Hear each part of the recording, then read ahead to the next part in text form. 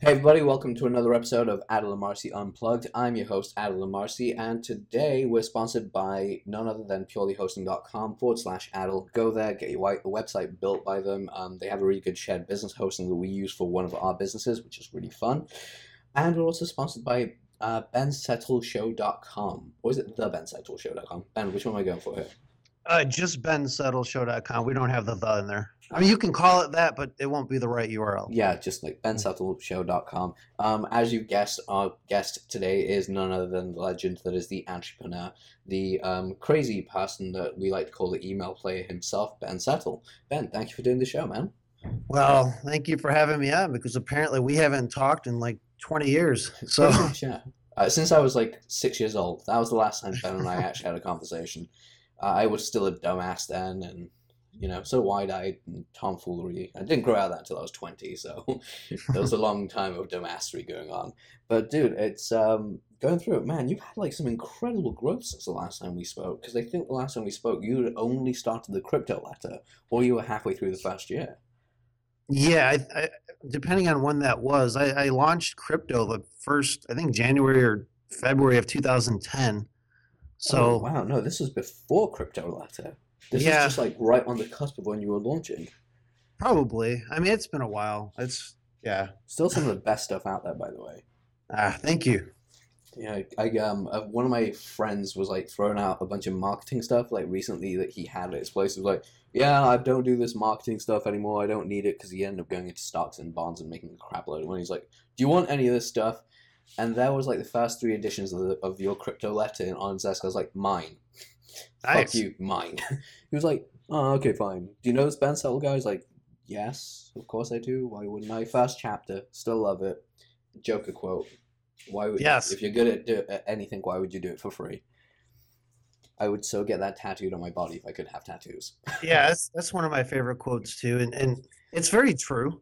I mean, that's like one of the things that people online especially have to get in their heads is quit doing everything for free unless you have some kind of strategy behind it. People just do it because they think, oh, I give stuff away for free, people will like me more. I don't want people to like me. I want people to respect what I have to show them. You know what I mean? There's a big difference. Oh, massively. So the whole. Do you mind if I actually give the listeners here a little bit of the taste of what is essentially inside that newsletter? Yeah, I mean, go ahead. It's like the Joker, right? Like nobody likes him, but Yeah. everyone respects him or they could die. So, Fun so fact for you, because you don't. We yeah, haven't spoken for ages in this, but I can actually do Heath Ledger's voice as the Joker. nice. Yeah, like to the point where a lot of my friends are like, "Dude, seriously, that's kind of scary. Could you stop?" I'm like, "No, I'll have a conversation and order a pizza in his voice and see what happens." It's the best. It just messes with people. But the bit that I'm actually getting at is what you've just said. It's the whole. There was an analogy you gave which stuck with me and has stuck with me since, and it's why I like stopped creating information products and kind of just focused on my copywriting like consulting business. And now I'm moving back to the information product business. So I'm like, okay, now I've mentally got this down to what Ben was saying, which is simply the Guru's platform, or the Gurus, as you like to call them. As the people can't see what I'm doing, I've got like bunny marks in the air, like, rotations. Um, Essentially, what you said was that they have this whole strategy, which is give away a bunch of stuff for free, and people will come and buy. And you're like, let's akin that to two restaurants. So, like, there's your restaurant and there's the competitor restaurant. They're doing everything the gurus tell them, which is they're selling out all their filet mignon, all the steak, all the stuff, and they're just giving it away for free. And goes, yeah, they'll get more traffic. But at the end of the day, all you're doing is giving samples. At the end of the day, they may get more people through the door, but they'll be bankrupt by the end of the day, and you'll have money and business and customers. Yeah, and I'm not going to say that won't ever work for information where you can just deliver stuff visually and all that. And it does work for people who have like a kind of like a rock star persona. Yeah, they do things, and then people think, "Oh, I can do that." But unless you have that guy's positioning and his branding and his joint venture network and his affiliate network and all these other intangibles that nobody talks about, that stuff's just going to hurt you. I mean, I'm not saying you won't get any sales, but you're not going to get nearly as many sales. And then you're just going to be training people to expect free, which turns people very hostile. Some people, at least, very hostile when you try to sell them something. I say just sell people stuff. I'm not saying you can't give away some free stuff now and then, but I personally don't very often. And if I do, it's certainly not in emails. I'll do it like on a website or something where it's strategic, where I'm trying to demonstrate something. But it's not like, oh, let me just keep giving you free stuff so that you'll think, oh, if this is the stuff he's giving away for free, imagine the paid stuff. It's just, to me, it's not selling. That's just being a giveaway artist. Exactly, and thank God you actually gave it a name because that is so much better than the one I've got, which is dumbass. But an info dumbass because those are fun to have. I'll use that one too. I like that. An info dumbass. Stop being one. But dude, seriously. So let's catch up. Like since then, you've done did you have a zombie novel come out, or was it a zombie crime novel? I can't remember. Yeah, I published Zombie Cop in March of 2014, and then I published its sequel, Vampire Apocalypse, and I believe it was January 2015. And then in this last November 2015, I published the third novel in the series, the Demon Crossfire, and I'm going to start writing the fourth one probably in April. Man, that is so freaking awesome. I mean, this is the thing I love about this show, and what I love about interviewing entrepreneurs in particular, is we do more than one thing. And yet so many people kind of bottleneck us into it. Like, I'm sure with you, some people have actually reached out to you and like, hey, you're the email guy. Can we talk about email for the next hour? And you're like, dude, you do know I've got other stuff that I do outside of email. Like, I have this whole information product business. I have a consulting business. I also have these books that come out all the time, like, sell really well. Yeah, I want to talk about zombies and vampires. I can talk about that stuff all day long and relate it to business or whatever you want. It's like nobody ever asks, though. That's the shit that I love, though. It's like, because right now I'm going through, it's kind of funny, because I was speaking to someone a couple of weeks ago, and they, I didn't take it as an offensive thing. I kind of like took it as a humorous thing, and I was like, if I told Ben this, he'd probably bitch slap the person as much as I would, but it's kind of funny at the same time. He was like, oh, so what do you do outside of copywriting? I'm like, I'm writing a crime novel I've been writing for the last year and a half. And he's like, oh, so you're copying Ben Settle then? I was like, no, I'm not. Please stop saying that. Ben is doing something completely different to what I am. And he's like, I love Ben, but please don't compare us. I think he would actually hate that slightly. Let's be honest, I'm brown. That's the thing that, we all have our copycats, and I don't, now, like, let's say somebody's copying you and copying me, for example, and they're putting themselves out there, trying to position themselves exactly how I am, and they come out with a zombie novel, then I wouldn't care. It would actually amuse me, but it wouldn't help them at all. Like, they got to do their own thing, be your own person, and stand out on your own 2 feet. Don't try to, like, cling to the pants or skirt of someone else. It doesn't make any sense. Oh, entirely. I mean, don't get me wrong. Get mentorship from that person. Get helped by them by all means, but don't emulate them to the point where you're just ripping them off, essentially, because that sucks. But I'll give you a real life example of this if you want. Real life. So I'm an unabashed copywriting fanboy of guys like Gary Bencivenga and Gary Halbert and Eugene Schwartz and Ken McCarthy and all these guys who have done like a great body of work on the subject of copywriting. Now, if you were to buy everybody's product, you're going to find they all have unique takes on things, but really we're all talking about the same principles. Just some people have different experiences and more test results and that sort of stuff. So I came out with a copywriting product not too long, like a month ago, actually. And when I was writing the ad for it, I was like, man, I got to make this different. Otherwise, what's the point? I don't want to look like just a wannabe so-and-so. This has to be uniquely me. Even though some of the stuff I'm teaching it overlaps with probably what everybody else is teaching, it still has my own unique spin on it. And I got the idea from Ken McCarthy, he was interviewing me for something for his site. And to promote that interview, he said, Ben's a slacker. He writes an email every day and he slacks off. And I said, that's my position right there. And I learned positioning from him, by the way. So I'm constantly thinking this. That's the position. I'm the copy slacker. I'm the guy that shows you how to slack off. You're not going to be an A-plus writer. You're not going to be a world-class writer. You're not going to be an A-list copywriter. But you're going to be able to write really profitable ads really quickly without a lot of less overwhelming stuff because, I'm kind of a slacker myself. I don't want to spend 2 months on an ad. And had I just went the other way and just said, oh, let me copy what Dan Kennedy did in his or what so-and-so did in theirs, it would actually have hurt me. And it would have been okay. My diehard fans, they would have bought it anyway, but it wouldn't have made me unique in the world of copywriting. So always be thinking positioning and whatever you do. I'll give you another example now that we're talking about this. Yeah, go for it, man. You know who Johnny Carson was, right? I mean, you're kind of young. Yep. No, okay. I remember Johnny Carson. I ended up watching a lot of his shows later on in life. Okay, so King of Late Night. Mm-hmm. Back in the 80s, or maybe it was the early 90s, I can't remember. Arsenio Hall came on as like a competitor. He was a late night guy. 80s. And it was the 80s. Okay, I mean, you remember better than I do. So So he came on, but he was smart. He's like, I can't compete with Johnny Carson. This is ridiculous. There's no way I'm going to beat Johnny Carson. Johnny Carson been doing it since like the 60s, and his audience is huge. More people knew Johnny Carson than who the president was, basically. So what he wisely did is he goes, I need to find my position, my place, my position in this demographic, in this time slot. Actually, he goes, what if I go after the children of Johnny Carson and make that uniquely my own? And he was a raging success because he looked for that position. He didn't just try to copy Johnny Carson. Oh yeah, it's the same with I love watching talk show hosts and late night show hosts.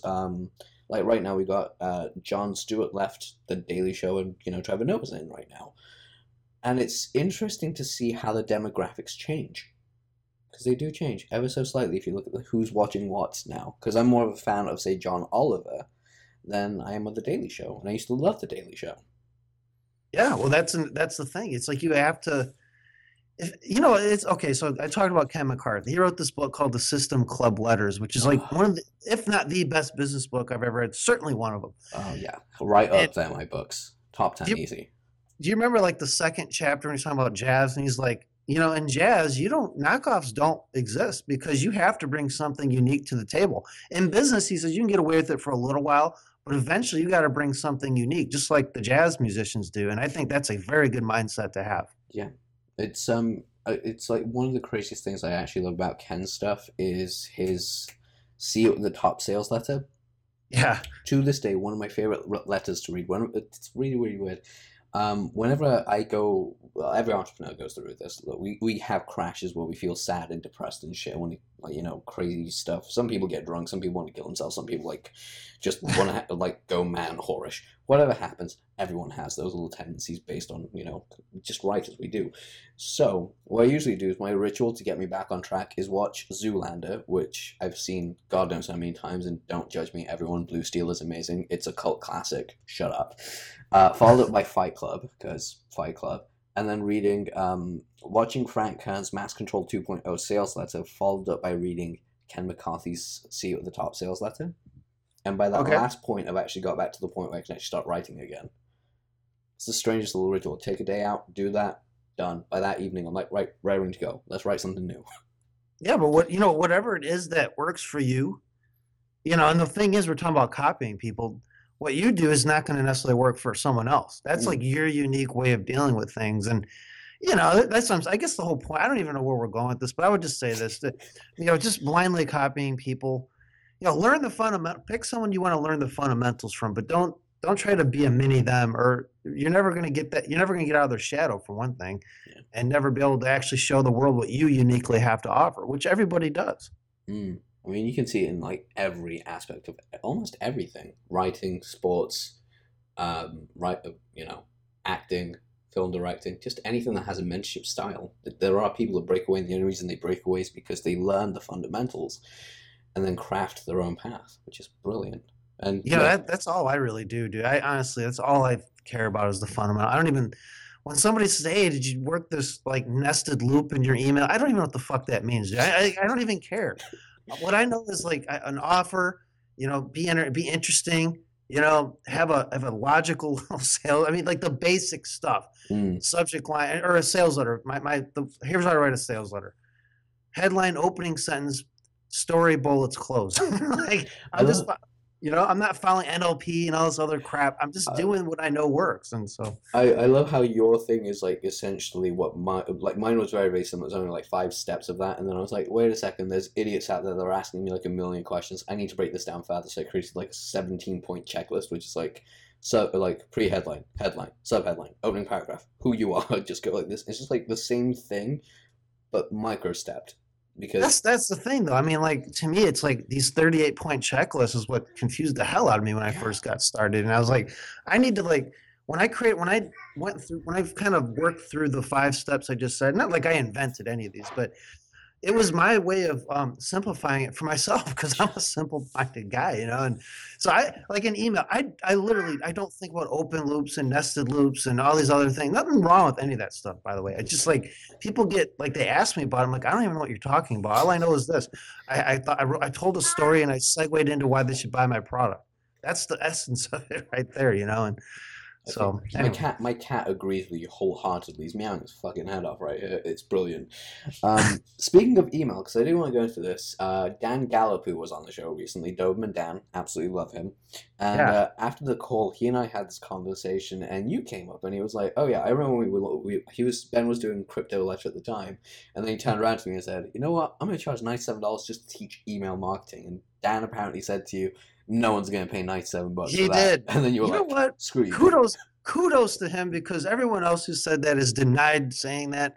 But I remember him saying it. He didn't say, he wasn't mean about it. He just, we were just in a mastermind together, and he just couldn't like wrap his mind around like why people would do that. And that, I just knew it would work. I didn't. I mean, I had a feeling I wouldn't have done it otherwise. But I'm really glad that that just shows you the intellectual honesty of Doberman Dan. Yeah, the guy's integrity is like off the charts, in my opinion. It He's like is. one of the coolest people, and that's like a huge thing, by the way. Just as a side note for anyone that's in business right now, if you really want to get into the higher echelon of getting to know guys like Ben, Dan, Galapu, and all the other guys, be integral in who you are, and count your fuck ups. If you fuck up in front of them, apologize for it, because believe it or not, that's the thing that's gonna mend roads over time. Is the worst thing you can do is someone that denies it. And Well, yeah, and in his case, he wasn't really screwing anything up. He just was like, yeah, oh, he just couldn't wrap, like, and it wasn't just him. Everybody I talked to is like, "Ben, there's a disconnect. Shouldn't you deliver it by email and make it digital and all this stuff?" And I said, "No, you guys don't understand my vision for this." And I didn't even understand. I just ran with it, and it worked out well. And and it became this you know, amazing thing. And by the way, I'm not saying anything about the other guys that like denied this. I'm just saying like as a general life rule, just be yeah, integral yeah, to who you are. I'll give you guys I'll rant a little bit on this because it's the thing that happened right now. In the last 5 days, as we're shooting this, I've ended up in the ER room twice in the last 5 days for two different things. Both sports related, by the way. First one, I messed up my knee because some guy, and he was like, "Oh man, I'm really, really sorry." I was cool with that. And then some dude. Do you ever watch like Brazilian Jiu Jitsu, like yeah, mixed martial arts yeah, stuff? Right. So yeah, this guy got me in a freaking armbar, but like an overhook armbar, and I'm hyper flexible, so I'm like, "Fuck you, I can get out of this." yeah, Thing is, when you're rolling and like sparring, you're not supposed to snap them on. You're supposed to like slowly put the pressure on, so the other guy knows, "Hey, he's got me. I'm gonna tap now." yeah. This dude snapped it on so quickly. Before the words "tap" left my mouth, I had my elbow pop like in three different places. Ah, So right now, I kind of like have this weird sling thing going on. I'm trying not to move my hand. It's really fucked up when you go through London with your hand like across your belly, because then everyone thinks that you're holding a bomb or some shit because you're brown and wearing a backpack and look scruffy as shit. And seriously, the amount of people that avoided me today was brilliant. I was like, "Cool, I get to go up the subway steps on my own. I'm cool with yeah. I would this." love that. I would love that. Everybody Just get out of fuck my way. everyone. It's like I everyone should- fuck out of here. I was just thinking, how could Ben get away with this? Just go around saying Assalamu alaikum to people and see what happens. Instantly, you'll be like, "Oh shit, people are out my way." there are so many. Now that you bring this up, there are so many lessons that come from the martial arts world that translate directly to business and marketing and selling and persuasion and success, all that stuff. And now I didn't know you were into that stuff, so that's cool because I don't do that. I do this thing called Wing Chun Kung Fu, Nice. and I've only been doing it for about a year, and I still feel like a dumbass at it, but that's okay. But the point is like the big I learn every time I go into a lesson, I learn something that I can apply to my business. I don't always remember the lesson, but sometimes I like my entire copywriting copy slacker course. The foundation really comes from knowing your market better than anybody else. But even like the analogy I used in the product was Wing Chun Kung Fu. The first thing you learn in Wing Chun is what they call the form. I could say the Chinese name of it, but I'd probably butcher it, the pronunciation. And you get into this very special stance where your legs, your arms are back slightly uncomfortable. Your legs are like they're squeezing like a melon or something. You're just in this really powerful position that it's really hard to move you, no matter how big or strong you are. And you go through this series of movements, which make the essence of pretty much the entire form art. I mean, and the Sifu tells me every time, because Ben, when you're practicing on your own and I'm not here to help, just remember everything is in the form. Everything you need to know, just go back to the form and you'll remember how to apply it. And that's how it is in anything you want to do, the fundamentals. just if you get stuck with something, go back to the fundamentals. And it's such a simple sounding thing, but it's so profound. It just will save your ass every time. Oh, I agree entirely. And kind of a fun fact, just to kind of sidetrack here. Well, there's two, but the first one I'm going to give you is like, do you know how Wing Chun was actually invented?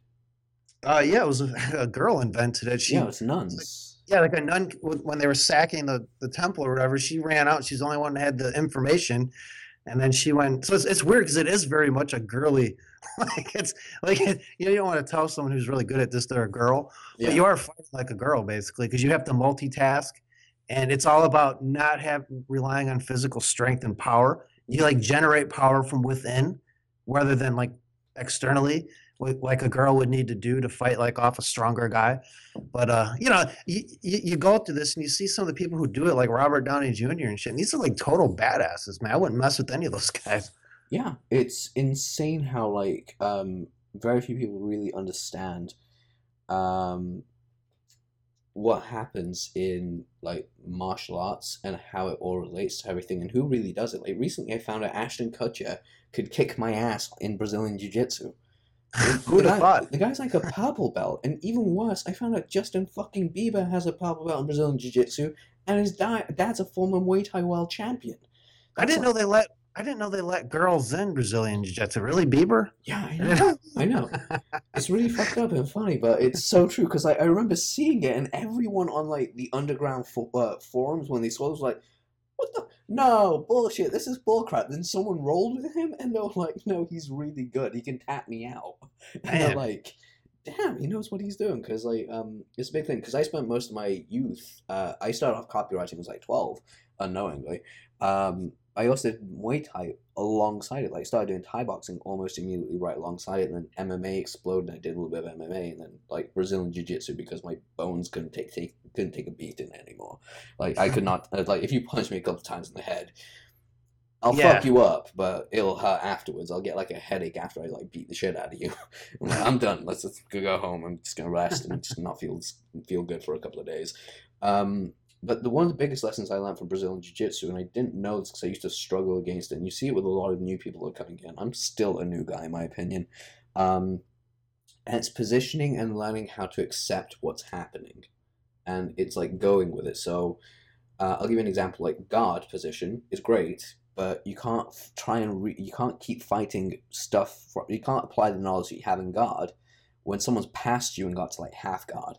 You're like, okay, I have to retrieve back to guard so I can do the shit I know how to do at guard. You can't be like, oh yeah, I'm gonna go do this sweep that doesn't work in half guard because it's a completely new set of options that appear. It's the same with business. You can't like try and do what you know in business, or you can, but you'll fail terribly at it.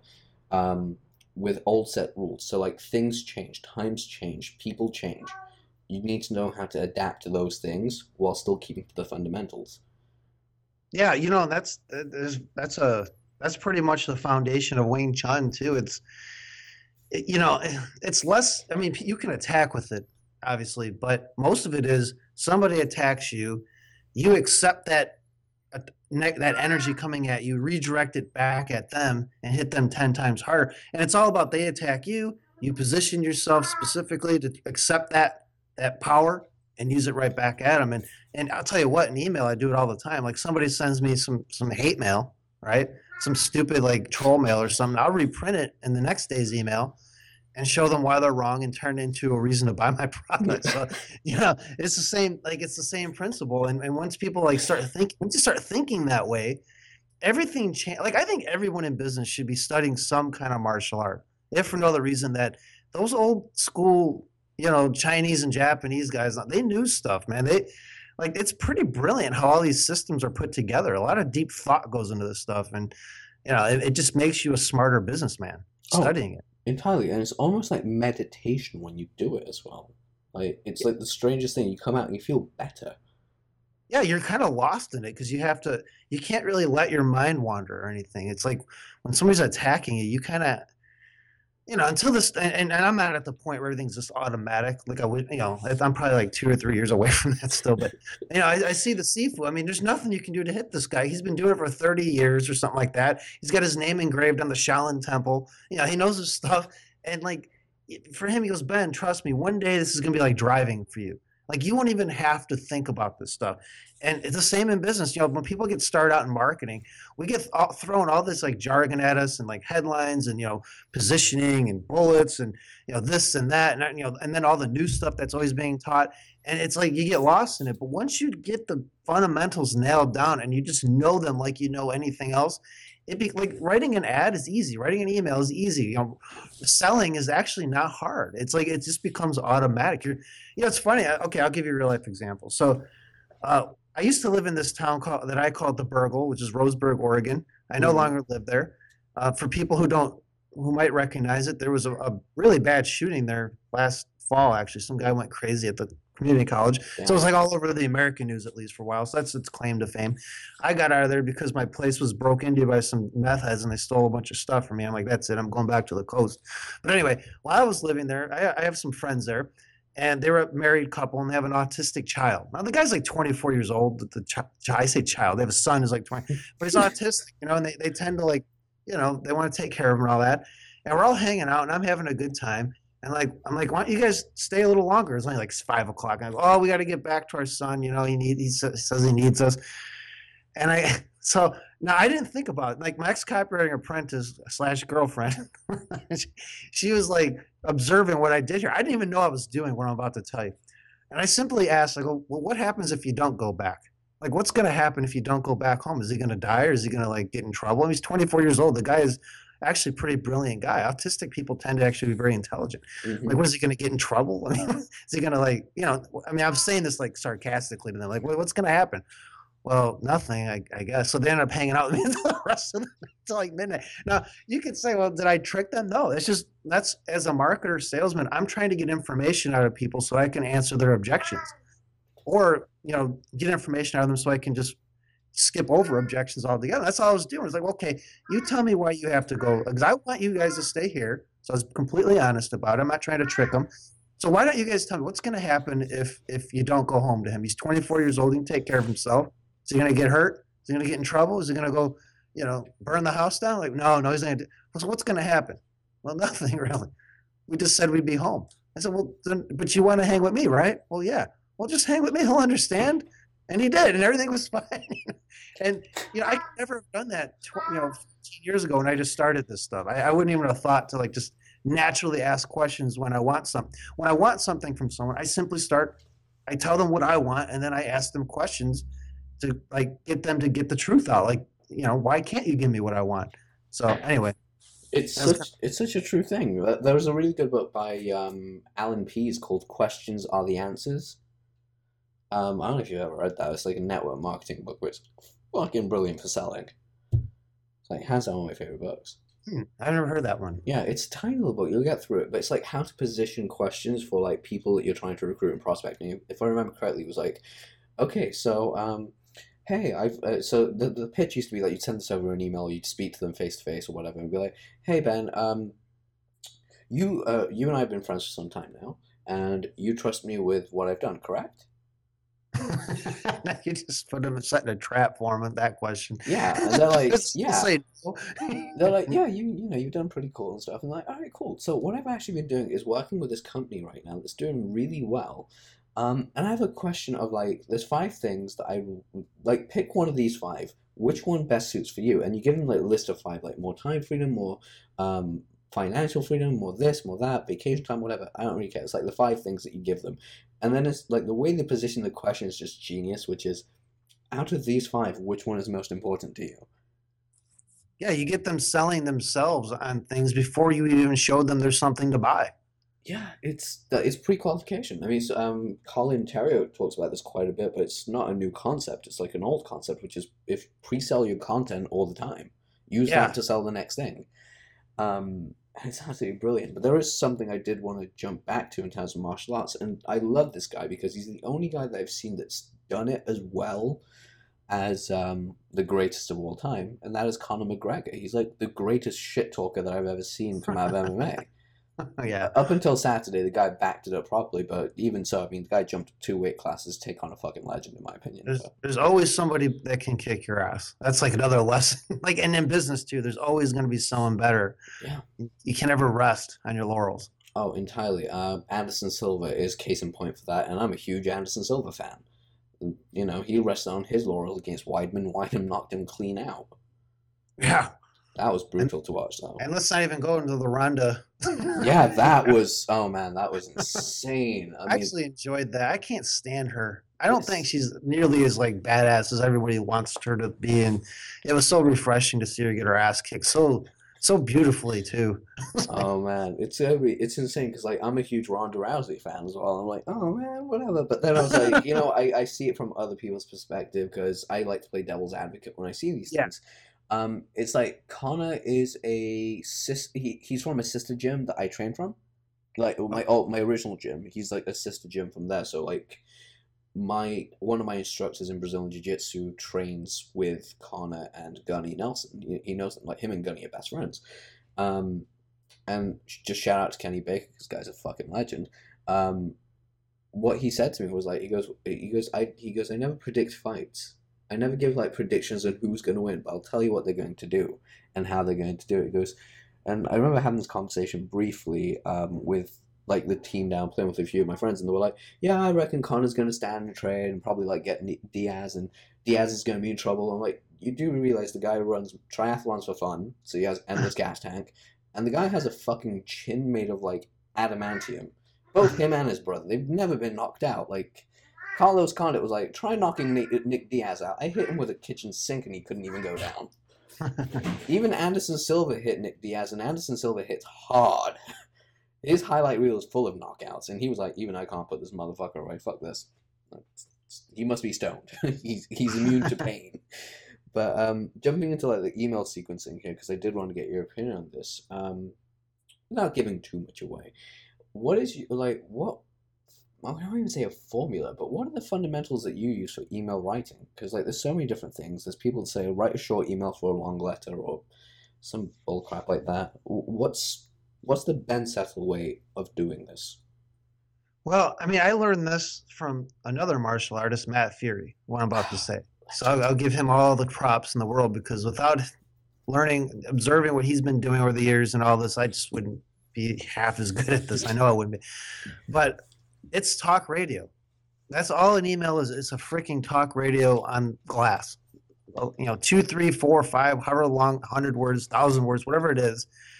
You're going to put a show on. Now, I don't know if you're aware of American talk radio or not, but they break it up into segments. They get it like Rush Limbaugh comes on, there's a segment. He rants about whatever, Obama, whoever he's ranting about.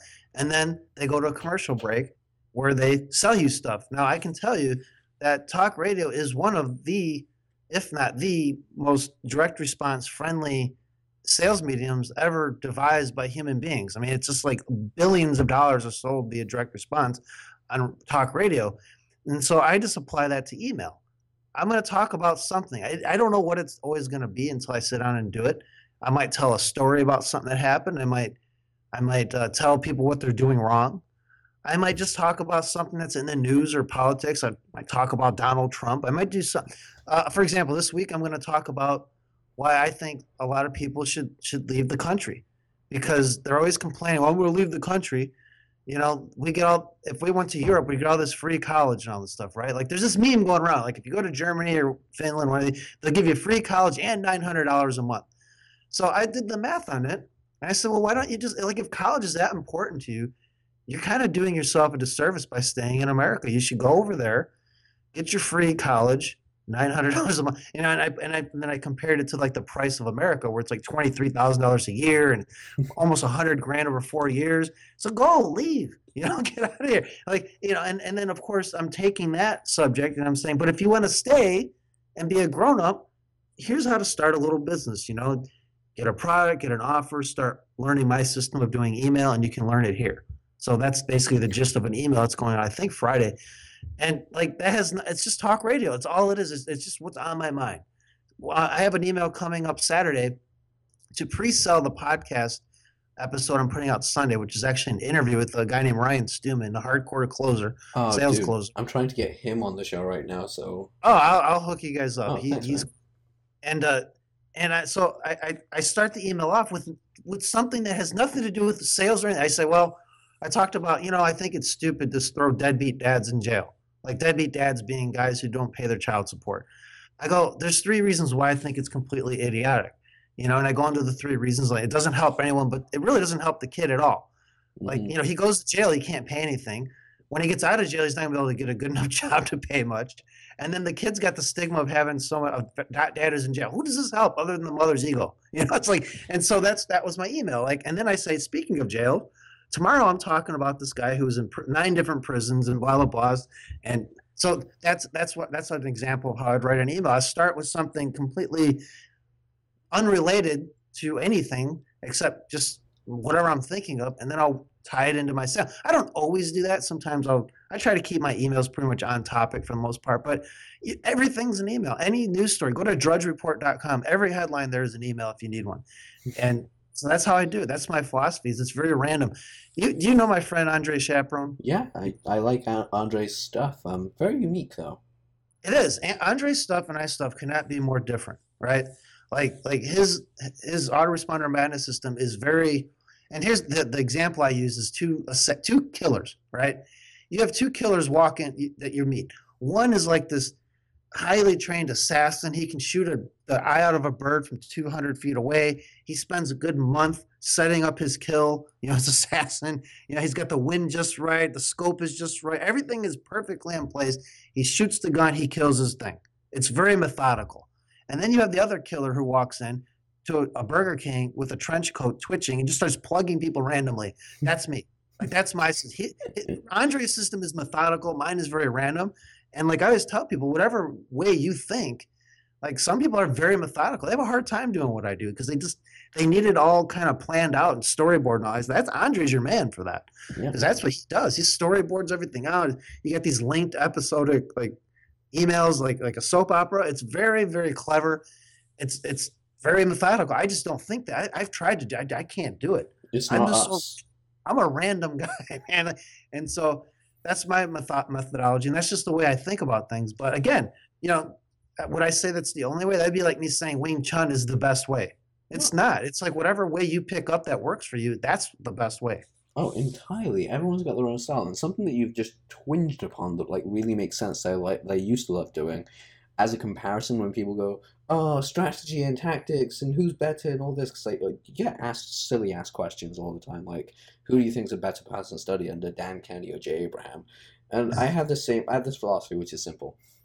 Jay Abraham is like the analogies. Jay Abraham is the commander in the offices, like planning all the shit out. Like, okay, we're gonna advance here, we're gonna do this, and then they're gonna do this, and it's a pincer movement, and they're gonna finish the war, whatever it is. Then you got Dan Kennedy, who's like, I'm the guy in the freaking trenches telling you where to go. That's essentially it. Right now, we're here, get the fucking thing, make the money, and then we move on. Whereas Jay's kind of like, I want you to make the money right now. I think you should make the money right now. But also think about the things that are going to happen 3 steps from now as well.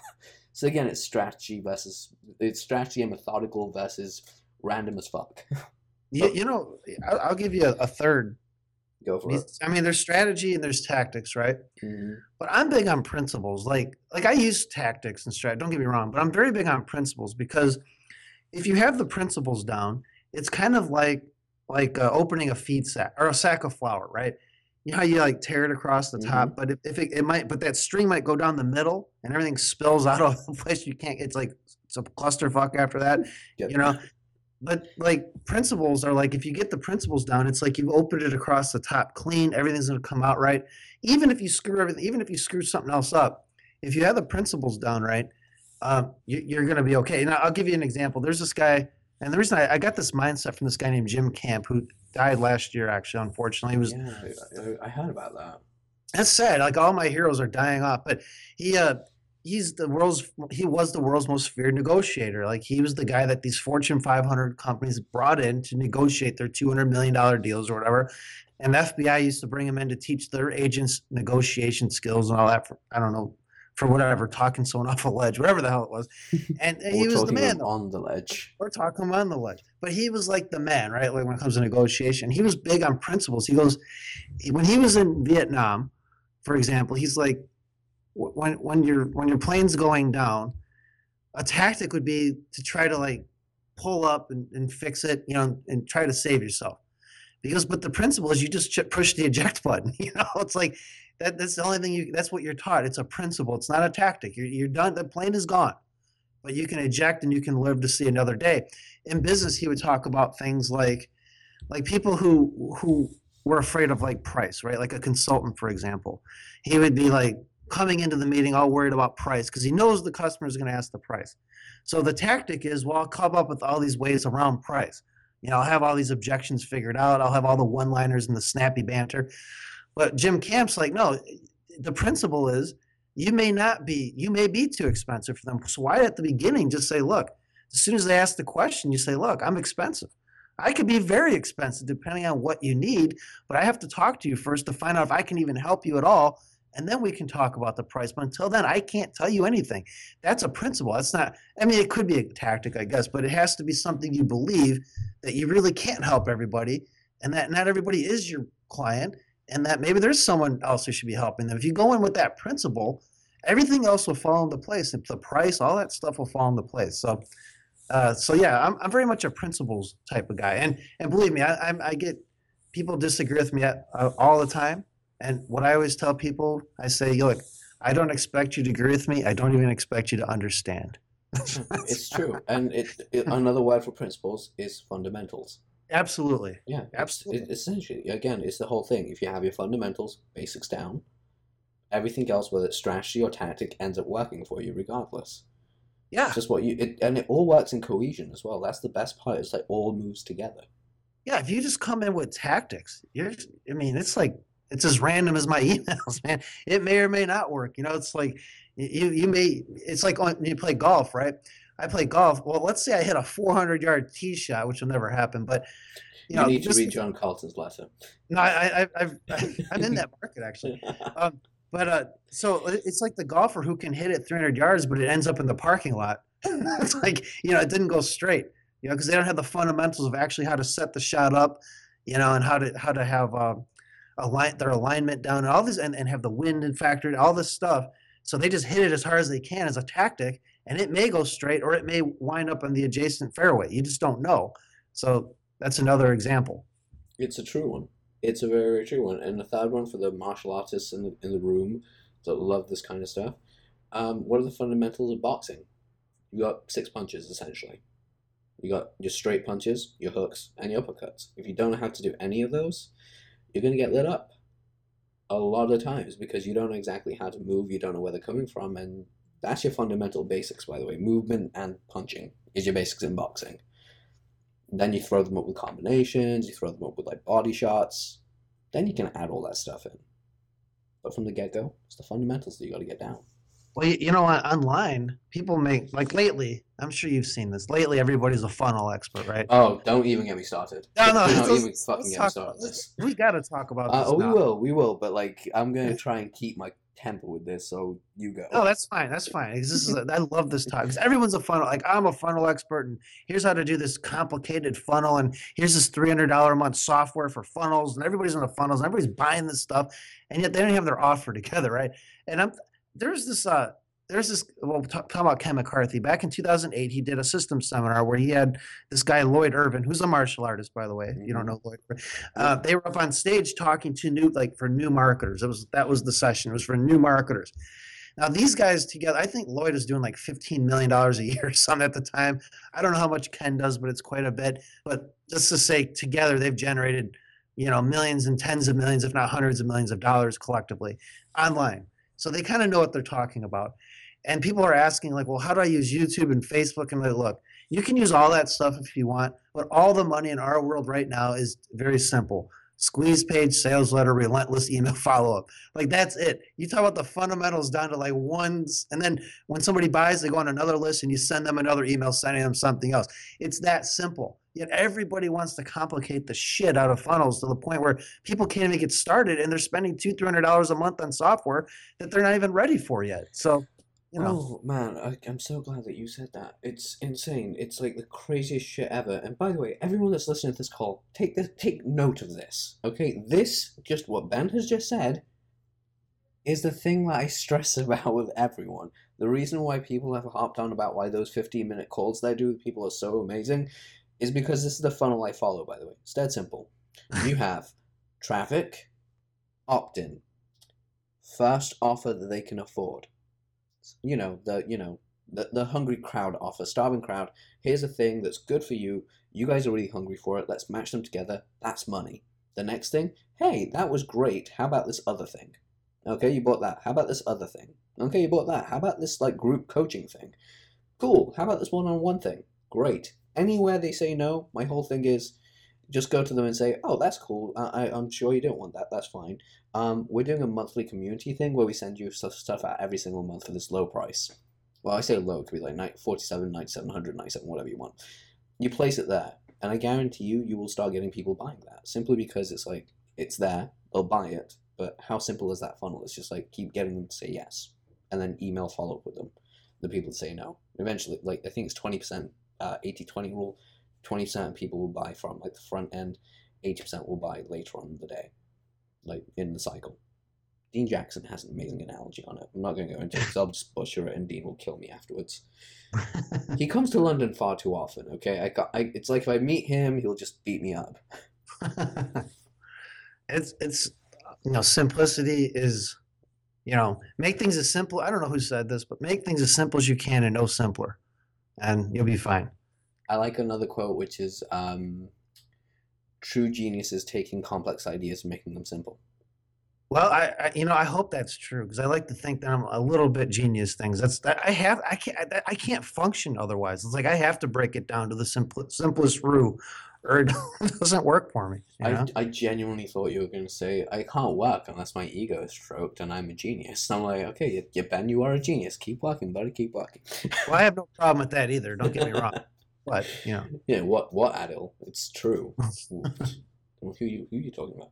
All right, cool. So I'm going to get you to do this. It's my favorite part of the show. And I'm going to ask you just 3 things that you can go ahead and tell people to help them out with going from, wherever they are right now to the next level, whether that's they're going from a job to starting their own business, or most likely they have something like a business going on. They have an idea. It's not working out because of one reason or another, mostly mindset. But what advice would the great Ben Settle give them? 3 pieces of advice they can take on board, or it could be one that's really massive. But the floor is yours. Okay, so nobody online wants to hear what I'm about to say. Yay. But let's say that I'm starting out with $20 in my pocket, and I got, I can't even get an autoresponder up, much less anything else for $20, right? What I would do, and I've talked about this in my podcast a little bit, is I would go down to the pet store, and I'd buy a bag of what they call do bags, which is the bags you pick dog poop up with, and I'd buy and that's it. I would just buy that.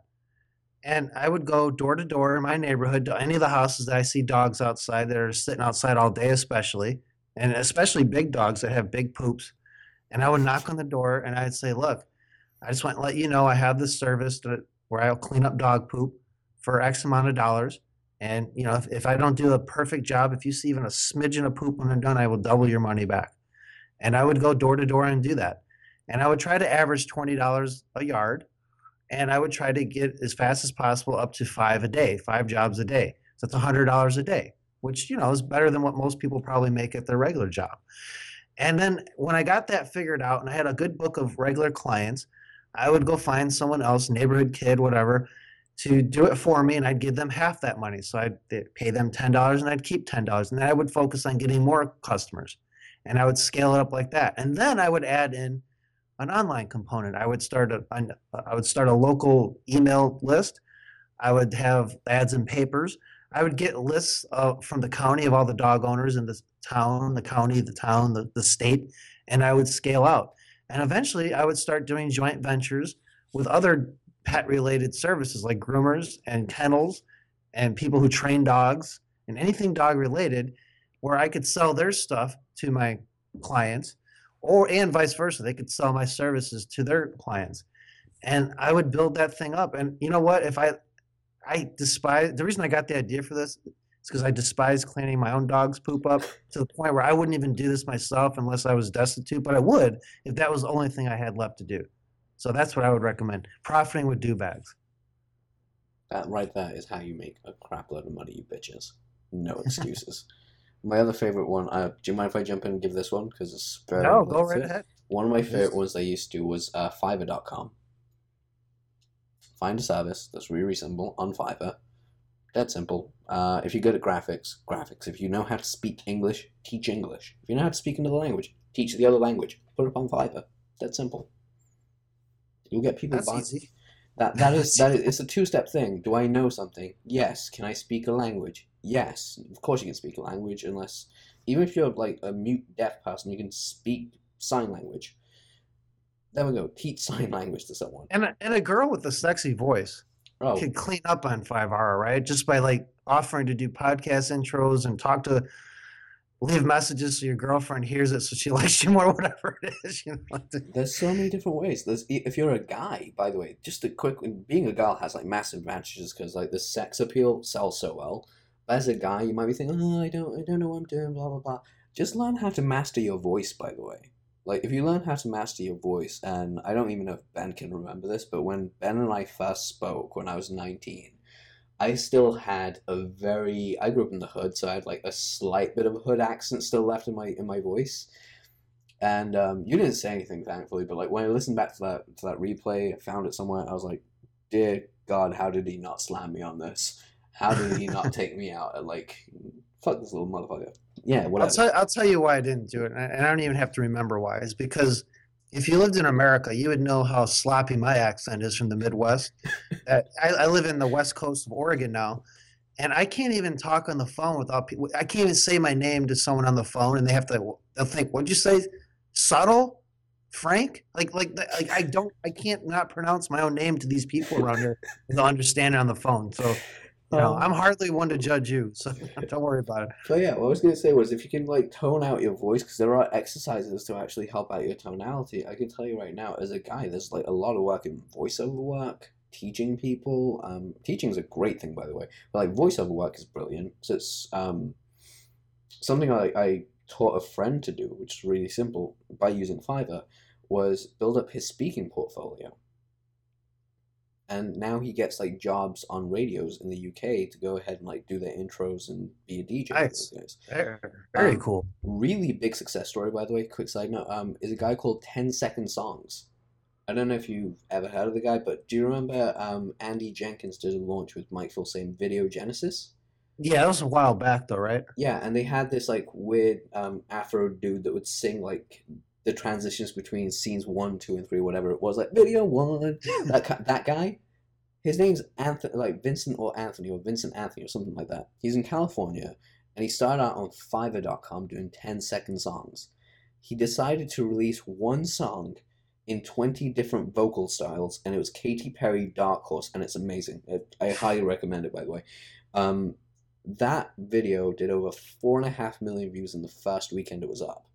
Jeez. Yeah, and that launched his music career. Now that's all he does. Small, humble beginnings. Yeah, I mean, you don't have to start out with the big funnel, Yeah. right? Or as a superstar copywriter or whatever. It's like these little simple things that people think they're too good to do.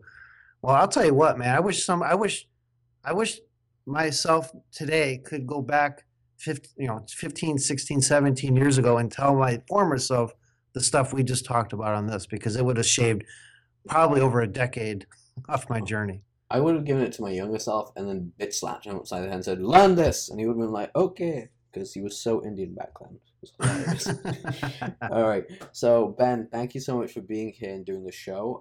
Guys, go check out bensettleshow.com.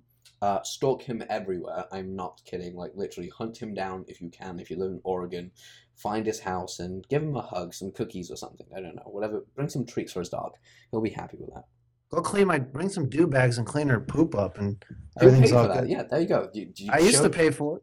I don't have to anymore because I live in an area where I can just take her out to the public fields and stuff. But man, when I had to, I hated it. I had the ex-copywriting apprentice do it.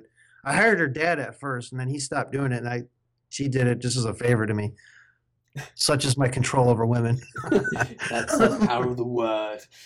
Ow, goddamn elbow. Sorry, I hurt myself. But yeah, it's been awesome speaking to you, dude. I really hope I can get you back on the show on a later date as well. Absolutely, man. And I'm sorry it took so long to do this. I just was so burned out last month that Yeah, I wouldn't have been. I wouldn't have been much of a guess. So Don't worry about it. We've all been there, and it's good. I totally understand. When you said burnout, I was like, Ben just needs time off. He'll come back when he's ready. absolutely. Yeah. All right, guys. Go ahead and check out Ben's stuff. Again, another episode of Adel Marcy Unplugged. Done, dusted. We'll be setting up another show soon. And look out for it. Ben, thanks for being here again, bud. Thank you, man. I appreciate it.